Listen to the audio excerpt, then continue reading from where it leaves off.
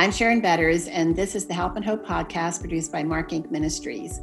We try to offer help and hope, especially to hurting people.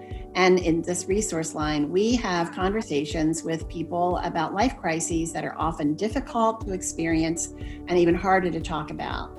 And today we're going to be talking about dealing with fear, especially when you are growing older. You know, there are 13.6 million widows in the United States alone, and 700,000 widows become a widow every year. But add to that the single women who have never been married, and yet they are growing older, and there are fears that come along with that season of life. And so I've asked Jordone Davis to join us today. Jordone is a single woman who is a professor, an adjunct professor at Erskine Theological Seminary, and she has a lot to say, a lot to share with us about how she has prepared for this season of life. So Jordone, welcome. Thank you so much for joining us. Why don't you tell us a little bit about your life right now, a little bit of your experiences and what you're doing with your life right now? I started out as a registered nurse, and I'm still a registered nurse at age 72. I interrupted that career, hospital career mainly, to go on staff with Reformed University Fellowship. And so I gave up my nursing for 21 years and then went back into it, got relicensed, and now I teach the very program that I went through to get my license back and love it. And I teach other health-related courses as well. I am retired from Erskine Theological Seminary. I did that after RUF and went back to school for advanced degrees. So to many, I am Dr. D. And I also edit a lot of the DMin students at Erskine, their dissertations, if they're having trouble with writing. And I'm not an English major, but I see every single mistake that is made. I've just taken on a project from Ben Gurion University in the Negev of Israel for a military chaplain who's working on his PhD. So that's exciting. Well, Jordone, thank you so much for joining us today and being willing to share with us some of the life lessons that you've learned, especially about aging with grace. And our topic is fear, dealing with fear. And so tell us a little bit about what kind of fears you have had to deal with as you especially are facing this season of life. Well, I think the primary one, which is very personal and it's very universal as well to every individual, how will I die? And then the second one is also universal. I do not want to be a burden on my niece and my nephews. So those are the two major things that I carry with me to bed every single night. How will I die? Who knows? I have to entrust myself to God daily, moment by moment, and especially at nighttime when those dark shadows, come across and you're in the dark. And just praying that I will pass away in my sleep and I don't have to worry about pain or suffering or not being able to communicate. Those are the biggest fears. And scripture, Jeremiah 29, 11 through 14, really is the passage that I go to, that God has a future. He's got a plan. He will not leave me forsaken, which comes out of Psalm 37. So, those types of things I have to rehearse to myself in order to quell those fears. To take care of my family, I have extensively prepared a humongous notebook with all of my last days stuff in it, including the distribution of household contents that has come down through the family, even down to the colored dots for each individual with their color. So I have it all done. And my niece is very thankful for that, where she used to think it was morbid. Well, I know whenever we talk about dying, our grandchildren, especially a couple of them, say, please don't talk about that. But we want them to understand that we know, we're getting closer and we're okay with heaven. We're looking forward to heaven. But talking with someone like you and having just cleaned out my parents' home where they lived since I was 16 years old and my mother-in-law's home Chuck and I are looking at it and saying, we have to clean out this house. It's not fair to leave it to the kids the way that it Right. looks right now. I mean, we've collected a lot. We've lived in the same house almost 40 years. So we're kind of, I wouldn't call us pack rats, but our kids are probably going to feel that way if we don't do all that. So what are some of the other things that you have in your notebook? Well, I've got my last will and testament. I've got my funeral service. I've written my obituary. I have my medical power of attorney, which are two of my former RUF sons here in the Clemson area who agreed to take care of me medically if I can't make decisions for myself. So it has all of that stuff in there. It has my life stories, stories of the family that I've already put on flash drives. My grand nieces and nephews already have those on flash drives, and just family stuff. You're being very intentional. And I think Yes, that's the word that I find myself using that word a lot, being intentional about how we spend our days and what a gift you are giving to your family. What a gift. And I agree, it feels morbid, but it really is a precious, priceless gift. They don't have to ask any questions, answer any correct. questions, or wonder. They know it's all right there for them. And I've eliminated the warfare that goes on in families. And you don't think there is going to be warfare, but people have to fight feelings that it's unnecessary when you do something like you've done. So good for you. And I hope that many who are hearing your story are going to follow suit. Think about it and follow suit. You already mentioned some of the spiritual sons that are in your life right now, but you have a passion. You had a passion, and I'm sure you still have it for spiritual mothering so much that you wrote your dissertation on it. Do you think that that passion and then action, investing in the lives of others, has helped prepare you for this season of life? Yes, I have one spiritual daughter that actually calls me mom. She came from a very hard background, and her father died when she was very young, and then her mother passed away, I guess, about 5 years ago, but was not well for many, many years, even while she was in college here. And when I was blitzed by the tornado of Easter night, April 2020, and so I had to have people house sitting while I was teaching in the classroom. And she came and stayed at my house and actually cleaned for me that day and had dinner prepared for me when I got home that night. And then we had a movie night together. So she stuck around. And she's married. So, she has a husband off in the distance, and he is fully cognizant of what she's doing with me and supports her in that. So, yes, she's not the only one. I have others right here at Clemson Presbyterian, where I still go to church from where I was in the ministry here. You didn't really ask me this, but I also help teaching the women's Bible study here at the church. And Paula Miles is our women's ministry director and asked me to come alongside and teach with her. I'm taking a break this fall. I just have too much going on to concentrate to study, but that is a delight. And so I continue having spiritual children because of that study.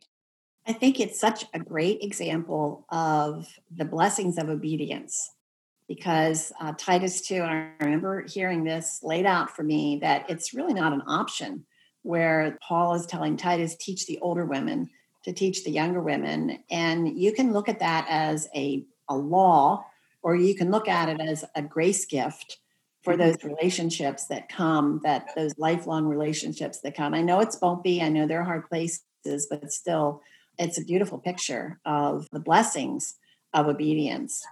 So we're talking about fear, and all of us have fear. And I think that some of the things that you shared with me previously, they're not just for older women, they're for any age. And I suggest to younger women that you need to listen carefully and put these things in place in your life now, because often what you have in your life now is what's going to shape who you are when you get to be as old as us, 72 years old, both of Right. us. Jordan, talk to us a little bit about that. What are some of the practical ways, the gifts that God has given to you to deal with the fears that come to everybody? Well, again, preaching to yourself, and I say this to you younger women who will be watching this, preaching to yourself the timeless word of God is a big one.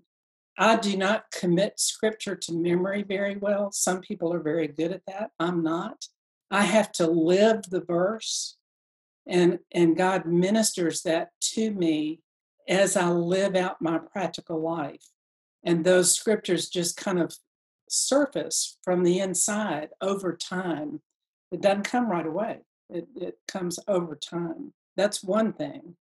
And then they're the favorite verses that I have. Some people will pin them up on mirrors. I don't do that anymore. I used to. They're just a part of me. And they, as I said, they'll just come up at specific times that I need them. Same thing with the great hymns of the faith. The Holy Spirit really ministers to me, and this was very evident when my mother was dying. You do strange things when you're in stress. And I was sleeping on an air mattress on the floor of my father's home office. I moved in when mother was dying. I could have had a bedroom with my bedroom, with the bed, all of that. But I determined to sleep on this air mattress upstairs, way away from her room, while the caregivers were taking care of her at night.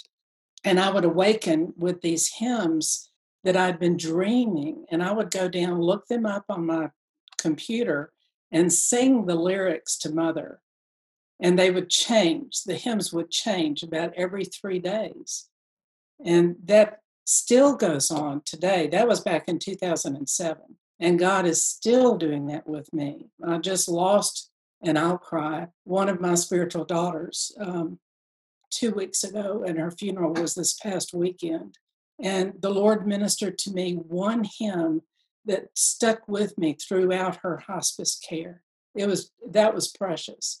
I never did get to see her because she was in a neighboring state, but that was very dear of the Lord to do that for me. I really appreciate you bringing up the words of the hymns and of course worship music today. It's the music is changing. There's a gift in each season of life. Each generation has sometimes tweaks the ways of worship, but the words of songs and hymns really they define our theology and Yes, they do. are just rich and packed with scripture reworked in a way. So we may not be able to memorize scripture, but those great hymns that are based and rooted in scripture that we learn just by singing them over and over again, what a gift for them to be such a treasure for you today. And I'm sorry about your friend. These are painful days. And I think, in this season of life, it's a season of loss. We Yes. often find that one by one we lose friends. There are other losses as well. So what are some of the other things that you have found to be helpful for you? Well, I know that when I'm feeling lonely, and that does come, but I'm not a very lonely individual. I am very introverted, so I require a lot of time by myself in order to repair from being with people. And that sounds crazy with me having been in ministry discipling young college girls. And I mean, I was sitting on dorm floors and all of that during that 14 years here at the university. But I do require quite a bit of time to repair by being by myself. But saying that, I have learned, and this is something Mother taught me when I was a little girl, is when I'm feeling abandoned by people, is to reach out to them because something is going on in their life that they are unable to reach out. And it doesn't always have to do with me. It's not all about me. That's a popular phrase. So I try to do that, to reach out by email, calling them, texting, whatever it takes. And usually I find out that they weren't just not reaching out to me, they're going through something. I continue to work to keep my mind active. I read quite a bit. So those are just things to keep my mind occupied. Of course, the study of scripture and teaching Bible studies, that helps to keep me in God's word. A lot of times, and I will confess this, a lot of times the Bible is the last place that I go because I love projects. So I'm always working on something, and the Bible tends to get pushed to the side. So I have to make a coordinated effort to go in to do my Bible study. And when I do, I don't want to leave it. It's just so rich. So those are just a few of the things that I do. Well, I think you've hit on something really good as far as if those who are watching are church women who maybe teach Bible studies, young women teaching Bible studies. It's part of who they are. But what I hear you saying is there comes a point where you need to say, this is for me. It isn't, I'm not doing this so I can teach it to somebody else. I'm doing this because I want the Lord to speak to me personally and to really hear what his message is for me. And often, as you know, it's going to come out later. It's going to be what somebody else needs in their own lives. And it's so rich when that happens. And I agree, when you get into it, you don't want to leave it because of how the Lord is speaking through that. And I also kind of chuckle a little bit about you being an introvert. Knowing how you've spent your life, that sounds wild. And yet I think that's what I like, though, Jordan, is that you're not saying I'm an introvert, so people ministry is not for me.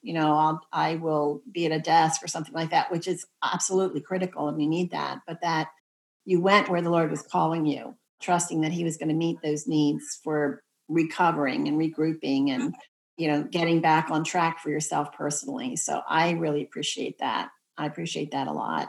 One question I was thinking about as you were talking, you're very active, but you're older, and I'm sure that your energy levels are changing. Speak to the person who they've retired and they haven't started teaching another class somewhere. They feel as though the world is getting smaller and smaller, and they don't feel needed. They feel worthless. Who cares what they did in their previous life? Speak to that woman who is really looking for purpose rather than her looking at you and saying, well, it's good for you. You have the energy, you're healthy, and all of those things. What is God's calling for a woman in those circumstances? That's a great question. I think really we are to continue in the gifts that God has given to us, whether spiritual gifts or whether it's our worldly gifts. Say if a woman spent her entire life raising children, then she's still good with children. I can remember some of the older women in my church when I first came here saying, been there, done that, not going there again. Well, I question that because if you're a lover of children at one point in your life, those children desire to have you with them. Now, I'm not a children's person. I'm an adult teacher, have always been in the adult realm, and I stay there. I mean, that's where I am. No longer am I doing RUF ministry with college girls, yet God has turned my gifts towards ministry with other types of adults, now nurses, people who are looking for quick jobs who are economically deprived. So, it changes, but I would say to continue to operate in those things where you've been good and challenge yourself in those things that you're not so good. There was an elderly couple in our church. They were very successful. They were very busy in their lives, but they looked at our church and they thought there are a lot of young adults there, young people that they wanted to get to know. And they also wanted to stay busy. They wanted to be needed. And so they volunteered to work in the church office and do whatever needed to be done. So they would be collating, copying, anything that it didn't need a whole lot of thought, but they knew that it was going to be helpful to the staff. And they came every single week. It was like a job to them. And they developed such incredible relationships with the young staff, especially. And then the school staff, they just were beloved because of the way they were such servants. And it got to be where they weren't able to come out at night, but they were always there, any kind of a daytime activity. They were there, and they weren't there just to be there. They were there to connect with other people. Let me share this with you. There's a little family who really ministered to me during the tornado. So they've kind of adopted me as a grandmother. And one of these children, she's almost 30 years old now, has suffered from Lyme disease for the last 20 some odd years or 20 years. She is just now beginning to get her life together. She is learning how to drive because she could not because of seizure activity. So now she's bypassed that. So she's able to, and she is going to the local community college to learn a trade. And her mother was looking for people to transport her to her classes at night. So I love to drive. I've always loved to drive. I'm an Atlanta driver. I drive people in South Carolina crazy. So I'm a very determined driver. Somebody says she drives with authority. So I volunteered to go get her from her class on Tuesday and Thursday nights. So that just started this past Tuesday. That's a simple thing. I can still drive at night, but I have to have those yellow glasses to that shadow the lights from oncoming cars. But it's mostly on a 4-lane. So anyway, I'm still doing things like that. And that's very practical. It's simple. It is very practical and simple. And what I would suggest is if you are in that place where you're just not sure how to proceed, pray. Really pray specifically, Lord, who today needs a touch from me? What can I do to serve another person? And you might be surprised at how simple it is. It might be that a person comes to mind and you're just supposed to text them a scripture verse or call or take some desserts over to their family or a meal to a busy young mom or offer to babysit. These might not be in your wheelhouse, but I know that the Lord will direct your steps. And as you obey, each time that you obey, it feels like the next time you hear a little bit more clearly where he is directing you. And your life, your own heart is going to be transformed as you see how much you are needed and that you do have a purpose. Jordone, you have shared some wonderful things with us today, a lot to think about. As we wrap up, would you just think about that woman? I'm going to ask you to speak to a young woman that is thinking about aging. She's come to you and she said, I don't want to be a bitter old woman. I want to be a gracious, godly woman when I'm older. What would you suggest that helps me prepare for that season of life? I would encourage her to do what she's doing and to look forward through God's word and through prayer, that constant communion with him as to how he desires for her to be as she grows older. That sounds very simplistic, but it's very profound. Well, I think it goes back to what we are as young women is going to shape who we are as older women. You think, I want to be a gracious old lady, but I'll wait until I'm old. That's not going to happen. What you are as you're getting older is most likely what you're going to be when you are older. So that's right. The basics, the foundational, exactly what Jordone said, is there's nothing that can replace being in God's word and making his word primary and allowing him to transform you year by year. Jordone, thank you so much for joining us. This is a Help and Hope resource produced by Mark Inc. Ministries. I'm Sharon Betters, and I would love for you to go to markinc.org, where you're going to find more resources like this, more conversations about life crises that some of them are unthinkable, and yet through them, the Lord has given grace and peace. So that's markinc.org, markinc.org. Again, I'm Sharon Betters. Thank you so much for joining us.